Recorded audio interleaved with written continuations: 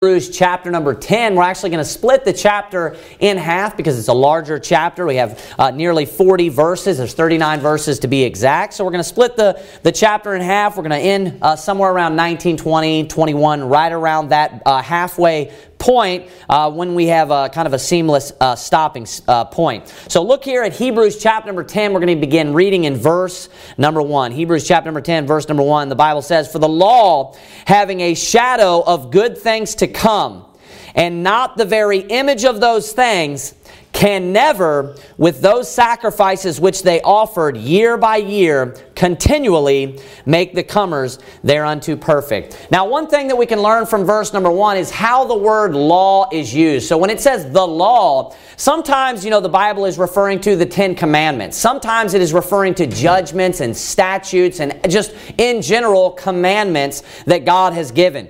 But sometimes, like here, when it says the law, it's just referring to the basic, things of the Old Covenant that pertain to the Old Covenant that were given to Moses. Because if we look closely, when it says the law, it goes on and says, having a shadow of good things to come, and not the very image of those things, can never, with those sacrifices which they offered year by year continually, make the comers thereunto perfect. So notice that when it's talking about the law here, it's talking about the sacrifices. Now obviously, that's not a specific commandment, or that's not a specific judgment that God gave. This is just a part of the book of the law. It's a part of the first 5 books that Moses penned down, and oftentimes that's what it is referred to as, the book of the law. And he will loosely use the phrase, the law, just to speak about, all of the sacrifices, all of the different offerings that they were to come and to offer.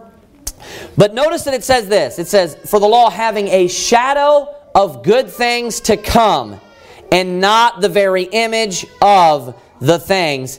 And then it goes on and says, "can never, with those sacrifices which they offered year by year, continually," and so forth and so forth. So, like we talked about last week, the Old Covenant is a picture. The Old Covenant, in a major way, is meant to be a picture of the New Covenant itself, and that's why it is the shadow. So the Old Covenant actually is what is the shadow. And furthermore, last week I preached about how there are many people out there that will teach that there's not a literal altar in heaven, and there's not all of the things that are explained as far as the candlesticks, all of these things. They'll say, well, those things, none of those things are literal. All these things are spiritual, and they just represent spiritual things.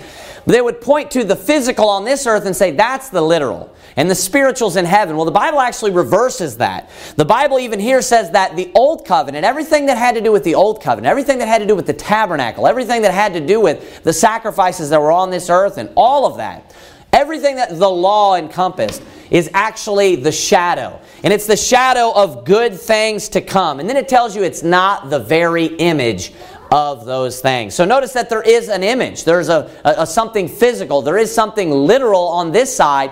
And the Old Covenant spiritually represented the literal or the physical. So you can see again how those people are in error when they say, oh, there's not really an altar. Everything that was on earth in the Old Covenant, that was the physical, but what was in heaven is the spiritual. So we can see again how there's a major error there. But furthermore, and this is going to be a big theme of Hebrews chapter number 10, especially these first 20 verses, we're going to look at right now how the sacrifices were never able to take away sins. The sacrifices never did anything for man's sin. They did not improve his soul even one bit. And right here in verse number 1, it tells you this. It says, can never, look at that word, can never, with those sacrifices which they offered year by year continually, make the comers thereunto perfect. So, the high priest and the Israelites, they were commanded when they were given the law with their rituals and with their different ministries and their courses. They were commanded every year. There was a time, as we looked at this in Hebrews 9, where the high priest went into the second tabernacle, where the high priest went into the holiest of all, went in within the veil. And he was to offer the blood for himself, but also the blood for others, the blood for Israel, for their sins throughout that past year. But I want you to notice, we're given a very strong truth, a very important truth. It's very significant. It tells us that those those sacrifices and everything that was offered there, it says that they could never take away sin. It says, can never with those sacrifices which they offered year by year continually make the comers thereunto perfect. Now, what does it mean when it says perfect? It means complete. And what are you when you are not complete? That means you are lacking or you are wanting. So those things were not able to fix their problems. The blood of bulls and of goats were not able to fix their problems that they had, their sin problem. So it says they were never able to. Look at verse number 2. This is something that's harped on here. For then would they not have ceased to be offered, because that the worshipers, once purged, should have had no more conscience of sins. So notice there that it says, for then would they not have ceased to be offered. What is that implying? What is that saying? It's saying that if they were able to take away sins, if they had the power, if those sacrifices were able to save their soul or to take away all of their sins and give them forgiveness, then they wouldn't have had to continually offer them. And that's the point why it seems redundant when he makes the statement in verse number 1. It says they offered year by year continually. Well, he wanted to emphasize the fact that they went in every year and they went in continually, over and over and over again. Because in verse number 2, he's actually making a point based on that fact. And that is that they had to keep going in there. And what was the purpose? Because they weren't able to take their sins away. Now, if the lamb or if the sacrifices that they were taking in and offering, if they were effective, if they did have power to take away sins and to give forgiveness, then they would have only had to go into the holiest of all one time. They would have only had to go in there one time and offer that lamb or offer that ram one time, and it would have been totally finished. Because it says afterwards, because that the worshipers, once purged, should have had no more conscience of sins. So it's saying that if they were able to go in there and offer it one time, and if it was able to take away their sins, then they wouldn't have had to continually go in and offer them. Another thing that you can learn from this is because what it's doing is it's contrasting it with Christ again as being our sacrifice. Because of course Christ was offered once and for all, and actually uses that statement here in Hebrews 10. And it's comparing how they went in year by year continually, and Christ offered himself one time. Notice the statement that it makes. Because that the worshipers, once purged, should have had no more conscience of sins. Now, how many times is Christ offered? Is he offered year by year continually? No.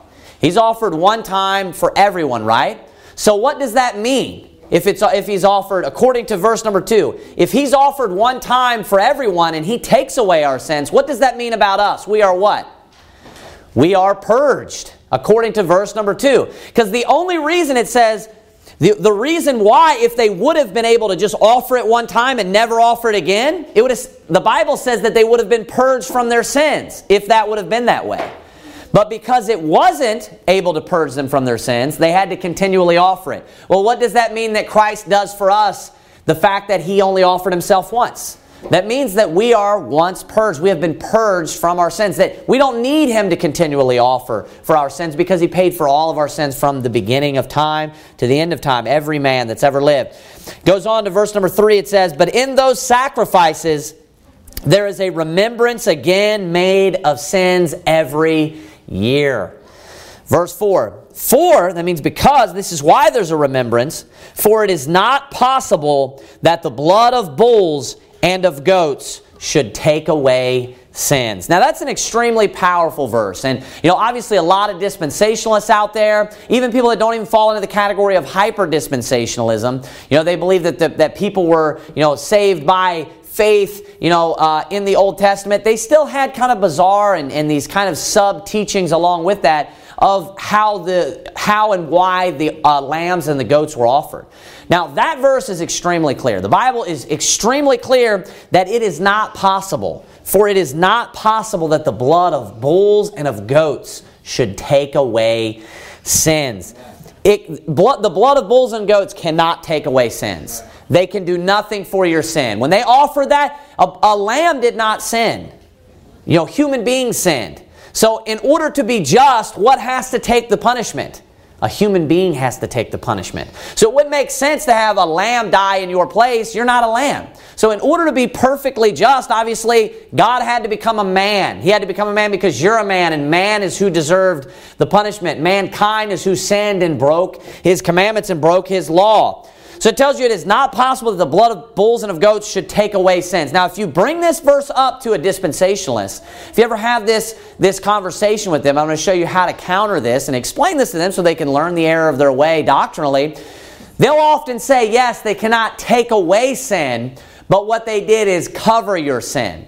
They don't take your sin away entirely. Only Christ can do that. But what happens is the blood of bulls and of goats just covered their sin temporarily, and then these people that died during that time period, they would go to Abraham's bosom. And then they stayed in Abraham's bosom, and their sin was just covered. So they didn't go to hell, their sin's covered, it's a temporary thing. But then Christ came, and He died on the cross for their sin, and then He actually took their sin away. Now, this chapter and nowhere ever does it talk about how the blood of bulls and of goats cover your sin. And I'm actually going to show you that if you look up that phrase, cover sins or cover their sin, it teaches the exact opposite. I want you to go to Romans chapter number 4. We're going to come back to where we're at here. Romans chapter number 4. Romans chapter number 4. Romans chapter number 4 is speaking about, it's teaching us about our salvation by Abraham's salvation because we're saved the same way. It's teaching us about David's salvation because we're saved the same way. It goes from Abraham to David. But I want you to notice that it makes a statement. I want you to look with me at verse number 6. It says, even as David also describeth the blessedness of the man unto whom God imputeth righteousness without works. Then it goes on in verse 7 and says this, saying, blessed are they whose iniquities are forgiven. Now watch this. And whose sins are covered. So what does it mean to have your sins covered? According to David and according to Romans 4:8. It means to have your iniquities forgiven. He just repeats the same thing. So in order to have your iniquities forgiven is the same thing as having your sins covered. It's exactly the same thing. What it's saying is I've covered that debt. I've paid for it. You have nothing to worry about. I'll cover it. Let's say if two people go out to eat, right? And one person has a debt, just like how we have our the wages of sin is death, right? That is our debt. If one person, is like, hey, I don't have any money, and the other person says, hey, don't worry about it, I'll cover it. What do they mean? They're saying, I'm going to take care of it. I'm going to remove your debt, right? Well, that's exactly the same thing. That's what it means to cover our sins. It means for our iniquities to be forgiven, that it's not held against us any longer. So he says there in verse number 8, verse number 7, saying, blessed are they whose iniquities are forgiven and whose sins are covered. Blessed is the man to whom the Lord will not impute sin. So He will not put sin on your account. These are all the same. It's the same type of language when we're speaking of covering or imputing. It's the language of a legality of owing someone a debt. I want you to go back to Hebrews chapter number 10. Now, no dispensationalist would look at Romans chapter number 4 and argue that that is speaking about and teaching us about salvation by grace through faith, right? The gospel of Paul, like they would refer to it as. And that is, when you look up the word covered, and you look up it covering sin or covering iniquity, you look up these types of things, that is the prime example. It uses it also a couple of times, I believe. I can't remember if it's cover transgression or cover iniquity. But it appears a couple other times in the New Testament. And you know what it's talking about? Jesus Christ's blood covering. And that's how we'll speak today, even casually in language, how Jesus Christ's blood covered all of our sin. Does that mean that we still need someone to come and remove the sin? Of course not. That's ridiculous. What we mean by that Jesus' blood covered our sin is that Jesus' blood took care of it. He forgave it. He paid for it. That His blood was enough. So when we look here in Hebrews chapter number 10, and it says, "For it is not possible that the blood of bulls and of goats should take away sin," it's saying that it's not possible that the blood of bulls and of goats can cover our sin. It's actually saying the exact same thing. Because in order to take away our sin is to forgive us of our sin, to take away our debt, or to cover our debt. That's what it's meaning. So it's this foolish word game. It's funny because dispensationalists, are the ones that really, tout themselves as being the Bible believers. And we take everything so literally. That phrase or that type of teaching isn't found anywhere in the Bible. That, the blood of bulls and of goats and the sacrifice, they just covered their sin temporarily. You don't have a single teaching where that wording or anything like that occurs anywhere. It's the only way that they can hang on to the dispensationalism and Abraham's bosom. It's their way to try to explain away difficult passages instead of being an actual Bible student and looking the words up and comparing Scripture with Scripture. So what does it mean to take away sins? It means to cover sins. It means to forgive us of our sins. And no bull, no goat, no lamb, anything like that can ever forgive you of your sin. It can never cover your sin. It can never take away your sin. Only the blood of Jesus Christ can do that. Look at verse number 5.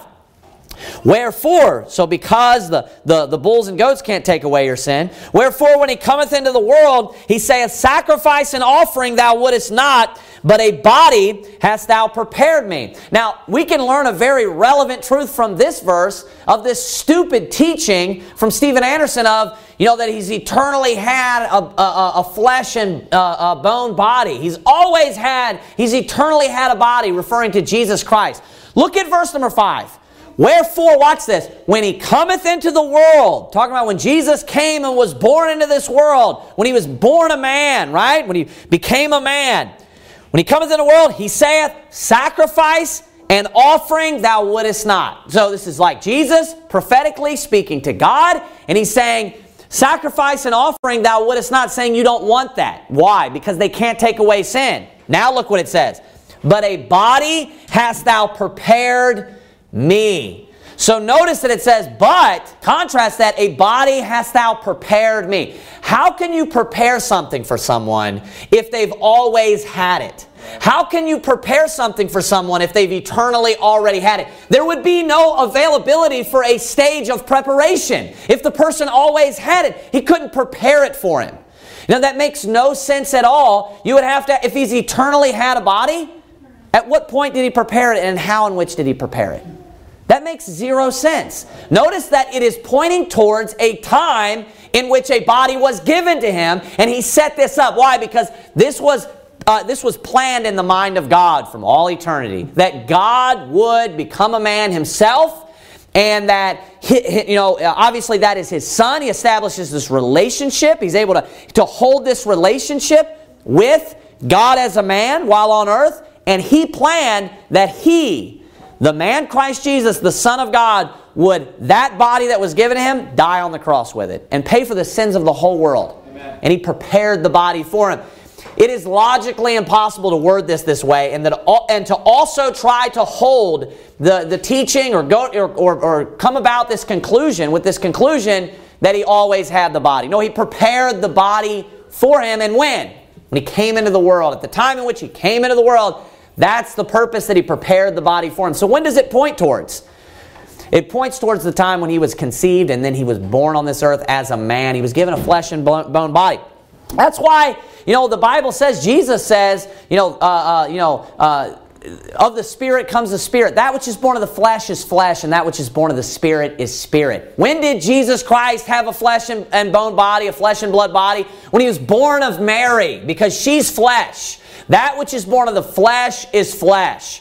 Now, he's also 100% God. That's why it says that which is born of the Spirit is spirit. So he had to have come forth from flesh at some point in order to have a flesh and bone body, or in order to have a flesh and blood body. And God prepared that for him because he predestined that Christ would come and be born and die on the cross as a physical man and take the sin of man. This was planned from all eternity, in hope of eternal life, which God that cannot lie promised before the world began.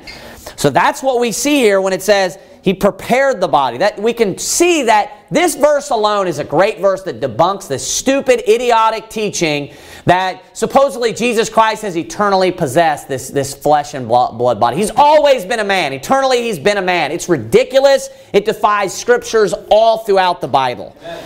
Look at verse number 6. It says this, "In burnt offerings and sacrifice for sin, thou hast had no pleasure." Now I want you to notice that. This is reiterating the same point. He had no pleasure. Were they able to take away sins? No. Were they able to forgive sins? No. How much pleasure did He have in it? Did it at least cover it for a period of time? And He took them away later? None. Zero pleasure. There was zero efficacy. Nothing. It didn't help at all. They weren't effective at all. He had no pleasure.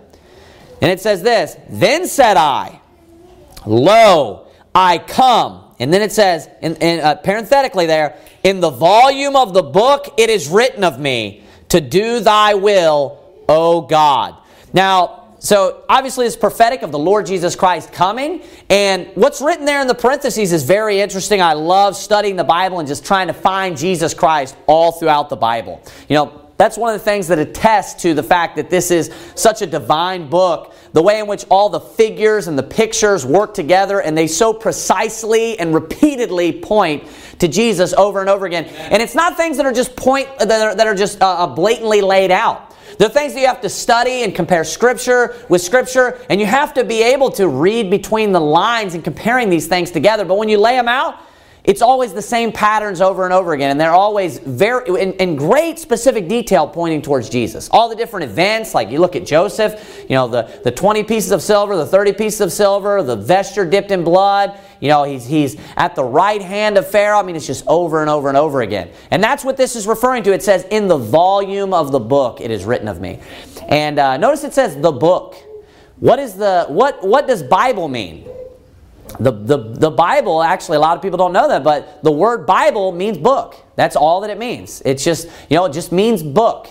In a lot of languages, what is it in Spanish? It's Biblia, right? That's just the word for book, the average word that they use in Spanish for book. That's all that it means. Bible, all it means is book. That's why I refer to it as the holy book. It's the divine book. So that's what Jesus is saying here in the volume of the book, it is written of me. It is the book, right? It's definite article. It's a set apart book. That's what holy means. It's a book that's unlike any other book. It's God's book. It's God's word. Every other book is written by men. This book, yes, men penned it down, but it didn't come from the heart of man. It came from the heart of God. God guided, the pen and manipulated the pen and put down exactly His word and what we could learn from it. Notice it says in the volume. What is the volume of something? It's the substance. It's everything in it, isn't it? So He's saying, when He says the volume of the book, it is written of me, He's saying the whole thing. Everything. Actually, go to the book of Luke quickly, if you don't mind. Go to the book of Luke. We'll see this being repeated in the book of Luke. Actually, first spoken by, and it's spoken by the same person, because that is prophetically Jesus speaking. Go to Luke chapter number 24, and look with me at verse number 25. It says, Then He said unto them, this is Jesus speaking unto the two men on the road to Emmaus. One of them is Cleopas and the other man is anonymous. It says in verse 25, Then He said unto them, O fools and slow of heart to believe all that the prophets have spoken. Ought not Christ to have suffered these things and to enter into His glory? And then it says this, And beginning at Moses and all the prophets, notice that, all, He expounded unto them in all the Scriptures the things concerning Himself. Notice all, over and over and over again. It's stressing and emphasizing the fact that He went through the entire Bible. And what did Jesus say? Lo, in the volume of the book it is written to me. All the prophets, all the Scriptures. Luke chapter number 24, look, this is repeated again. Look over at verse number 44.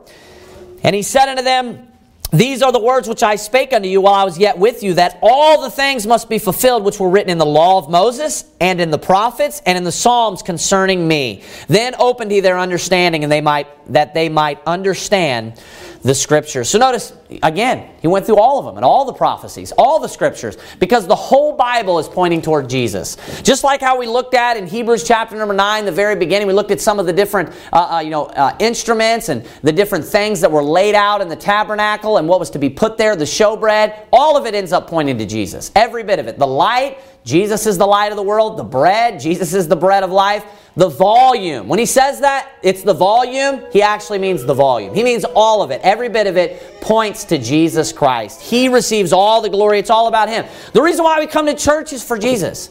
All of our lives should be, centered around pleasing Jesus and doing what He wants us to do. That's what we should be sacrificing our lives for Christ. We should be doing everything that we should. So just like the whole Bible points to Jesus, our lives should point to Jesus. Just like the whole Bible is about Jesus, our lives and everything that we do should in some way point back and be centered around the Lord Jesus Christ. Because it's all about Him.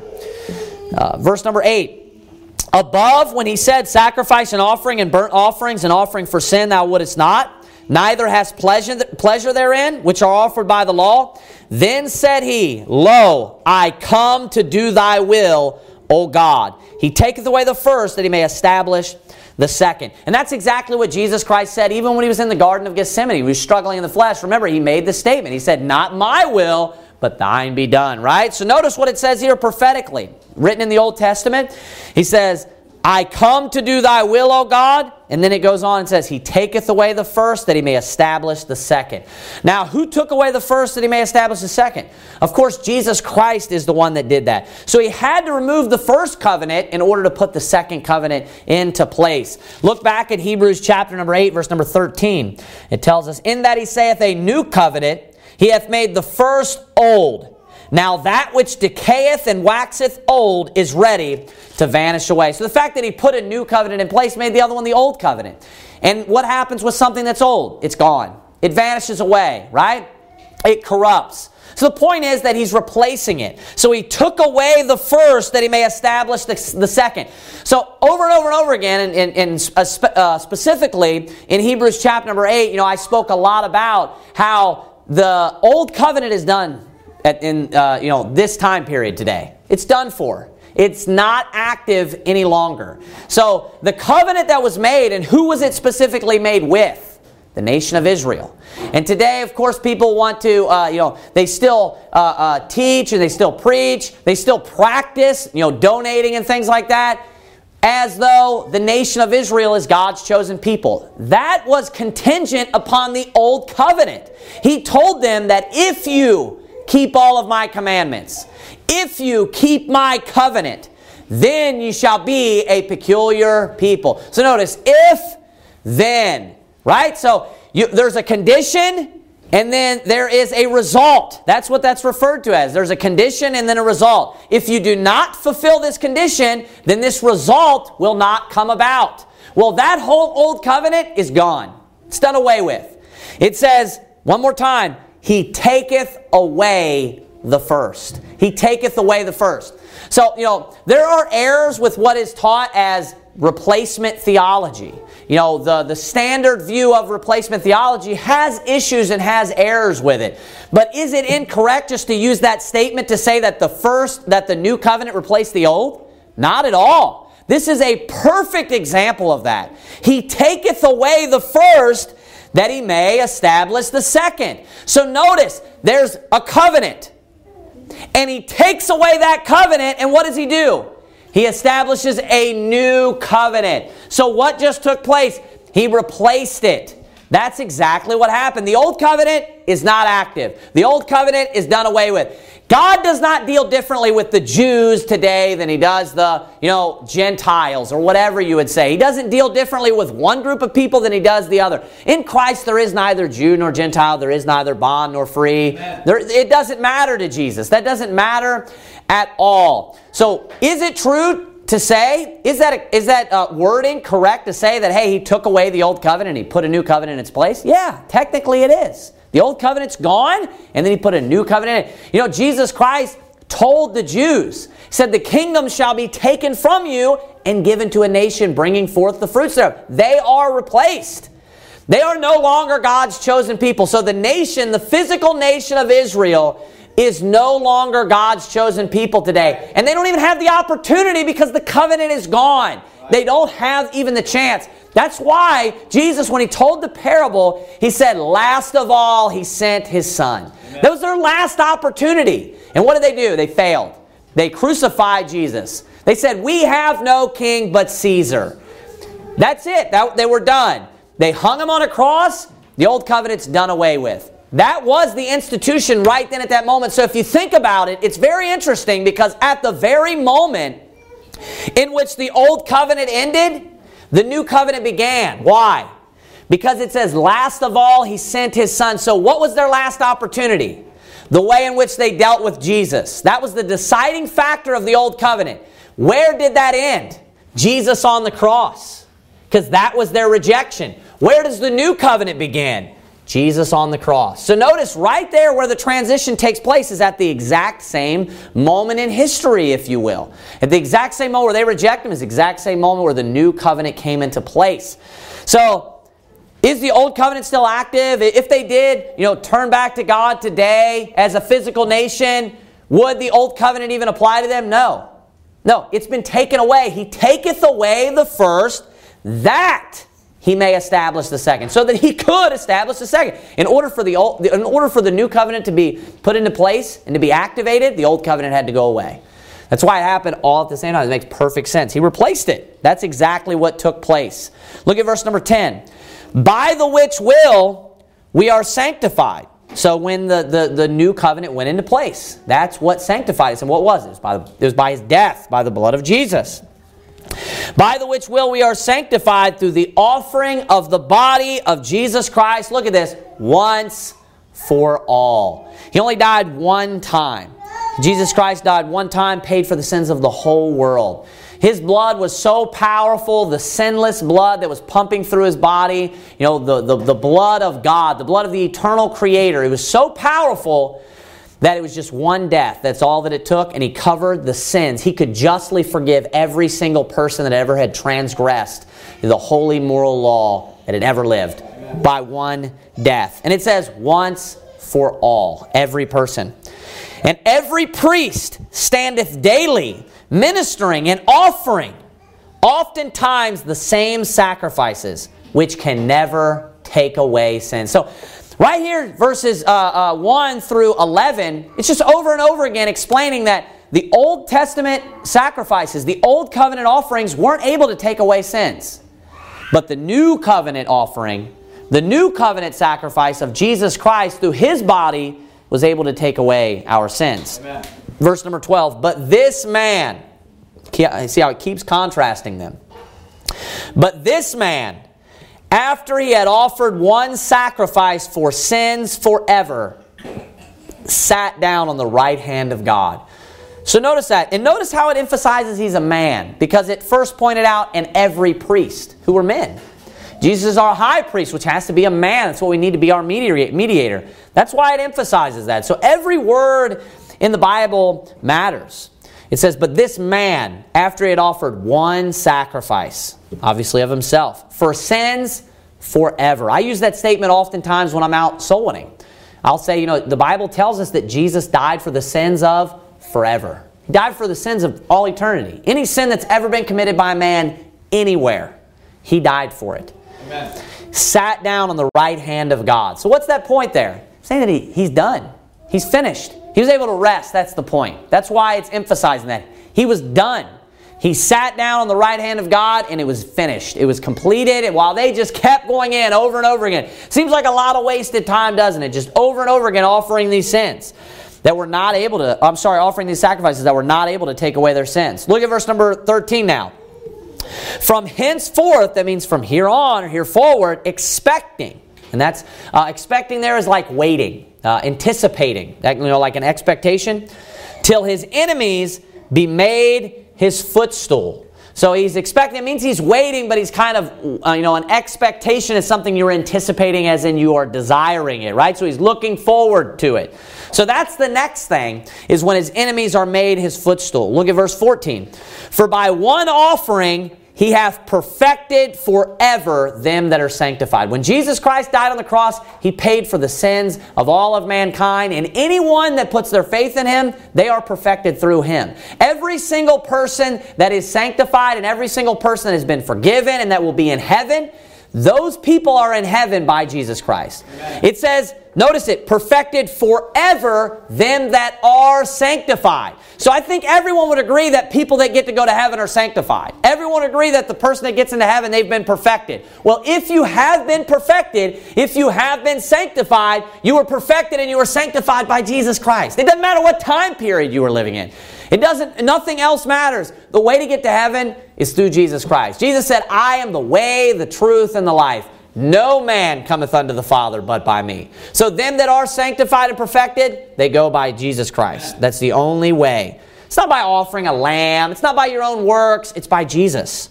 Look at verse 15. Whereof, so of this, the sanctification, I want you to notice that, whereof. That's referring back to the sanctification, the fact that they were sanctified. Whereof the Holy Ghost also is a witness to us. Now this is going to tie in with what we looked at in Hebrews 8. Whereof the Holy Ghost also is a witness to us. For after that he had said before, this is the covenant that I will make with them after those days, saith the Lord. I will put my laws into their hearts, and in their minds will I write them, and their sins and iniquities will I remember no more. So this is, of course, the quotation back to the book of Jeremiah. And if you flip over to, Hebrews chapter number 8, I want you to look with me at verse number 10. It was Jeremiah chapter number 31. But here in Hebrews chapter number 8 is where this is repeated again. And it tells you, for this is the covenant that I will make with the house of Israel after those days, saith the Lord. I will put my laws into their mind and write them in their hearts, and I will be to them a God, and they shall be to me a people. So that actually quotes a little bit more of that particular citation of the Old Testament.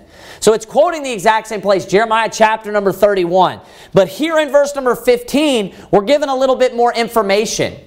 And it's the fact that how he is writing this in our hearts and how he is putting it in our minds is through the Holy Ghost. It's through the Holy Spirit. By us receiving the Holy Ghost and receiving the Holy Spirit, he sanctifies us and he's put his righteousness.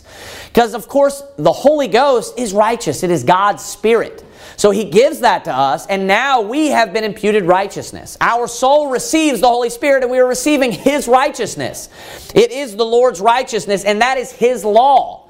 Now, the perfect keeping of the law of Jesus Christ, Christ's Spirit, is in our hearts and in our minds. So notice two things go on. It says that he gives us the Holy Spirit, and by that he sanctifies us. But he also, it says, verse number 17, and their sins and iniquities will I remember no more. So notice that we don't need another offering. We don't need another sacrifice. He's offered one time for the sins forever. One time. And once he does that, it's done. Just like he was talking about the sacrifices, if they were able to purge you, if they were once purged, then there would be no more need of a sacrifice. There would be no need of another offering. But Jesus Christ, because he was able to purge us, and what does it mean to be purged? Purge is a stronger word for cleaning, saying it's completely clean. It's just a more specific word to say completely clean. That's what it means to purge something, right? When someone's purging something, what it does is it creates a picture in your mind of like squeezing it out. You understand what I'm saying? You're getting it all out. So you could say, hey, I'm going to clean this, right? I'm going to clean this out, or I'm going to clean house. Let's say that like when people are maybe like firing people or something at some sort of place of work or business. We're going to clean house because they're having problems, right? A stronger word would be like, we're going to purge this out. That means we're going to more so diligently clean out all of the problems or get rid of all the people that are maybe doing things bad or not hard workers or whatever it may be, right? So it's saying they're going to purge it right here. It's saying that our sins are purged. What does it mean once purged? It's saying Jesus paid for all of it. 100% completely paid for all of our sins. He cleansed us. Now, were the sacrifices and offerings able to do that? No. No, Jesus was able to do it. So once he purges us, that is him, getting rid of our sins and iniquities. And he says, will I remember no more? Speaking of our sins and iniquities. He says, will I remember no more? Now, it further points that out right here in verse number 18. Now where remission of these is, there is no more offering for sin. So notice that he's stressing the efficacy. That's just like the effectiveness, right? The efficacy of this offering, of Jesus Christ's offering. It's saying once you have had your sins remitted, right? Once your sins have been taken away through this offering, once this offering is applied unto your account, there is no more offering for sin. You don't need another offering. You don't need to continually get resaved. You don't need to continually, take a drink of the water of life, right? You don't need to continually do this. I was telling Brother Rick about this the other day. I believe it was Brother Rick and I were talking about this. I remember my pastor was talking about when he had gotten saved. My pastor for many years that I learned from, Pastor Dave. He was telling me about right when he had gotten saved, he wanted to learn how to go soul winning real bad. So he started going soul winning a little bit. And, it was sometimes, productive and sometimes not. Sometimes people were receptive and sometimes not. Sometimes you go through these times where there's just a lot of people that are just unreceptive. And it can become discouraging, and even more so especially if you're new at it. So he's learning soul winning from somebody, he's going soul winning, and he's noticing how unreceptive sometimes it can be. And I think he went through in the very beginning a pretty dry spell of, unreceptiveness. Well, he had a guy that he worked with. And this guy that he worked with, he didn't know anything about the guy. He just knew the guy was a Christian. And this guy kept talking about every week how he's like, man, there's 15 people got saved this week. And then he came back the next week and he's like, 22 people got saved this week. And he came back the next week and he's like, another 17 people got saved this week. And Pastor Dave, he's obviously not the pastor at this time, but he's going soul winning. He's trying to learn how to go soul winning. He's hungry for souls. He's wanting to get people saved. He's thinking, we're not hardly getting anybody saved in our church. He's like, one person, because, they give altar calls and stuff. Maybe one person every 3 months goes up to the altar, and then we're getting, one person a week or, one person every other week saved out soul. And he's like, what are we doing wrong that these people are doing right? And the guy came back and told him again, man, we got there was 25 people that came up to the altar and got saved this week. And he's like, really? He's like, man, what's going on? What kind of church do you go to? And it's some sort of new faith Pentecostal church. He found out there's only 50 or 60 members in the entire church, or 70 members. That's the part that tied in with what Brother Rick and I were talking about. So there's 60 or 70 members in this church. And what's going on are these people are continually going up to the altar. The same people are every single week or every other week going back up to this altar, and they think they're getting resaved. That's what they think. They think they're going up to this altar and they've lost their salvation. They haven't been good enough, and they just need to go back up there and just ask Jesus one more time to save them. And maybe this time, maybe His blood will be powerful enough to cleanse them or to purge them from all their sin. That is not the right well of water. The right and correct well of water is a well that will be in your heart and in your spirit of eternal life springing up for all eternity. You remember when, go to John chapter number 4 and let's look at that. And we're going to end here in just a moment. That's the last verse that we will read in Hebrews. So we'll end here in John chapter number 4, because this is what all of Hebrews chapter number 10 is about.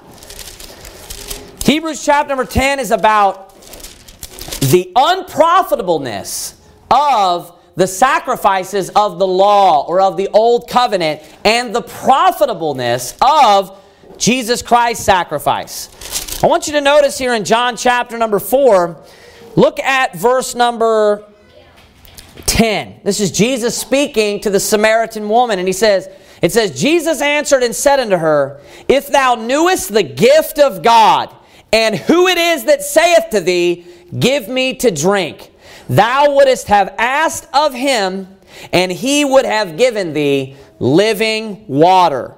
Verse 12, Art thou greater than our father Jacob, which gave us the well, and drank thereof himself, and his children, and his cattle? Oh, I'm sorry, I skipped verse 11. Sorry about that. The woman saith unto him, Sir, thou hast nothing to draw with, and the well is deep. From whence then hast thou that living water? Art thou greater than our father Jacob, which gave us the well, and drank thereof himself, and his children, and his cattle? So she's, of course, not saved. She's not spiritually discerned. So she's thinking he's speaking about a physical well of water, wherein he is actually speaking about a spiritual well of water. Look at verse number 13. Jesus answered and said unto her, Whosoever drinketh of this water shall thirst again. So notice that he says, if you drink of this physical well of water, you're going to thirst again. You're going to have to come back again and have another drink of this well and of this water. Then he says this, verse 14, but, so this is different. This is being contrasted.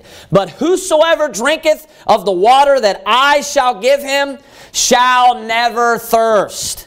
But the water that I shall give him shall be in him a well of water springing up into everlasting life. So I want you to notice that Jesus' well of water is a well of water that you only drink from one time. And once you drink of it, you never thirst again. And it's sad that in these churches where they don't have the right gospel, and notice that Jesus said to the woman, he said, if thou knewest the gift of God. And that's what these people don't know. They don't know that it's a gift. They think that they have to work for it. They think that they have to earn it. They think that it's by their own merit. And every single week, because they're not good enough, they try to come back to that well of water, but they're going to the wrong well. They're not going to the well where the water is. It'll be springing up in your heart unto everlasting life. That's the right well.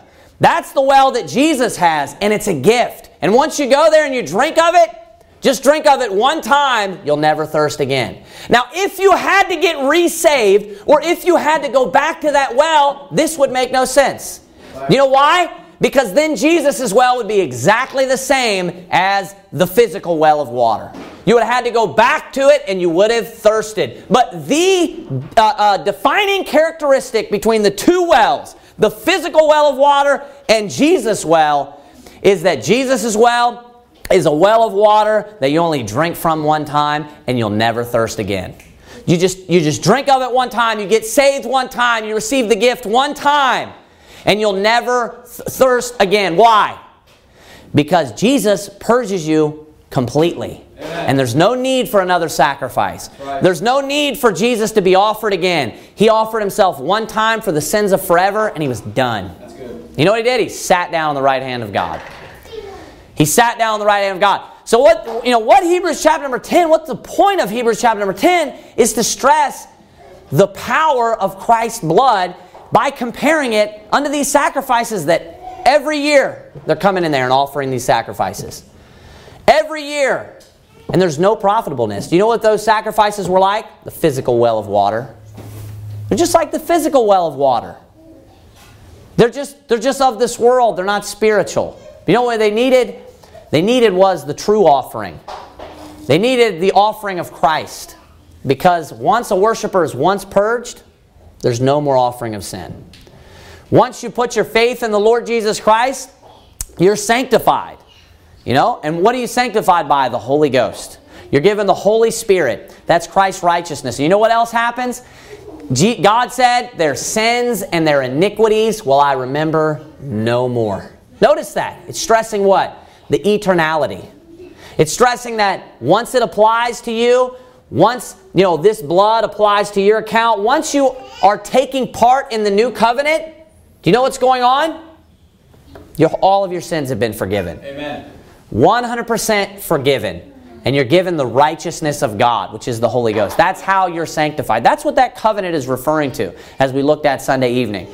That sanctification that takes place, that's the promise of the Spirit. That covenant that God promised would come one day, that's of the Holy Ghost. That's of the Holy Spirit. So, go back to Hebrews. I want to read two more verses that are somewhat not connected to this subject because it starts to shift, and I think it would be perfect to be able to pick up, as I said, seamlessly next week. I want to look here at Hebrews chapter number 10 because it concludes, it actually uses the word therefore in verse number 19. So let's conclude this in verse number 19 and 20. It says this, having therefore, brethren, boldness to enter into the holiest by the blood of Jesus. So that's talking about us, saying that we can now enter into the holiest. Why? Because Jesus hath made us kings and priests. His life is imputed unto us. We become sons of God. We also become priests. Now we are also able to go into the holiest of all by what? Because we're bringing in the blood of Jesus with us. Our hearts have been sprinkled with the blood of Jesus so we can walk into and we can come into the presence of God. What does it mean, brethren, having boldness? Why should we have boldness? Once it sinks down into your ears and once you understand the powerfulness of Christ's blood, how powerful Christ's blood is, that should give you boldness. Amen. That should cause you to be bold when you pray to God. Because we have something so powerful. You know, what would cause you not to be bold? You'd be ashamed of your sin. Right? And you know what? When we sin, a great sin against the Lord, we should be ashamed of it. But you know what we also need to remember and keep in our mind? That Jesus Christ's blood is more powerful than all of our sin. Where sin abounded, grace did much more abound. That His blood is far more powerful than any of our sin. And when we sin, yes, we need to repent of it. We need to get that right. You know, but once we go to the Lord, we can still go in boldness. When we pray to God, we can pray in boldness because we're praying to the Lord after our hearts have been sprinkled by His blood, understanding how powerful His blood is. Verse number 20 and when? By a new and living way. This is the new covenant, a living way. It's spiritual, it's alive, which He hath consecrated for us. So He sanctified this for us. He did this for us. Through the veil, and it says, that is to say, His flesh. So what did that veil represent? I know I went over this in Hebrews chapter number 9 in the Old Testament. That veil that separated. What was the presence of God? How do we get to I want you to think about this. Where was the presence of God in the Old Testament tabernacle? It was in the holiest of all. It was in the second part of the tabernacle, right? And I'm sure everyone understanding and knowing that's the presence of God. Those that yearned after God's presence, those that desired to know God, and to be with God, and to know Him, have a relationship with Him, I'm sure they desired to go into there. They desired to have that, that closeness with God and to be in the presence of God. But there was something that was separating them. There was something that was causing them at that time not to be able to get into the presence of God. What brings us to God? How do we get to God?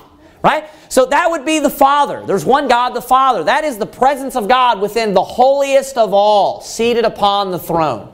And how do we get there? What do we have to go through? We have to go through the veil. You know what we have to go through? We have to go through God's flesh. That's what we have to go through. Again, Jesus said, I am the way, the truth, and the life. You know what? Anyone that went into the presence of God, you know how they got there? Through the veil. Amen. Anyone that gets to heaven, do you know how they get there? They get there through the veil. They get there through the flesh. They get there through the man Christ Jesus. That's how they get there. So everything's pointing to Christ. Every aspect is pointing to Christ. Every aspect of the whole Bible, Hebrews chapter number 10, the whole book of Hebrews is comparing the Old Covenant, the New Covenant. Old Testament Scriptures, the New Testament Scriptures. But it always keeps having the same theme over and over and over again. That Jesus Christ is greater than anything you want to compare Him unto. Jesus Christ was a greater sacrifice unto being compared unto the Old Testament sacrifices. If anyone's going to get to heaven, if anyone's sanctified, it's going to be through the Lord Jesus Christ. If anyone goes into the presence of God, those that go to the Father, those that go to God, how do they get there?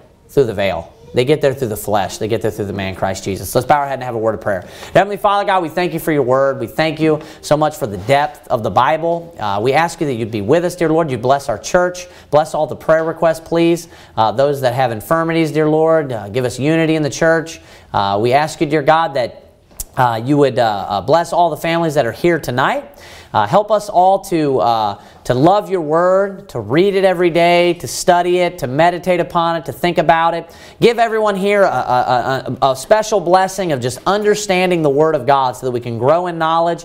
Give us all here just zeal for Your word, that we might love it till the day that we die, and that it would push us just to live a clean, righteous life and to dedicate our lives and to do works for You. We love You. We're very thankful for Your sacrifice. Help us to revere Your blood and to understand what You went through and the significance of it and how holy and divine that it is. We love You, as I said, and in Jesus Christ's name, amen.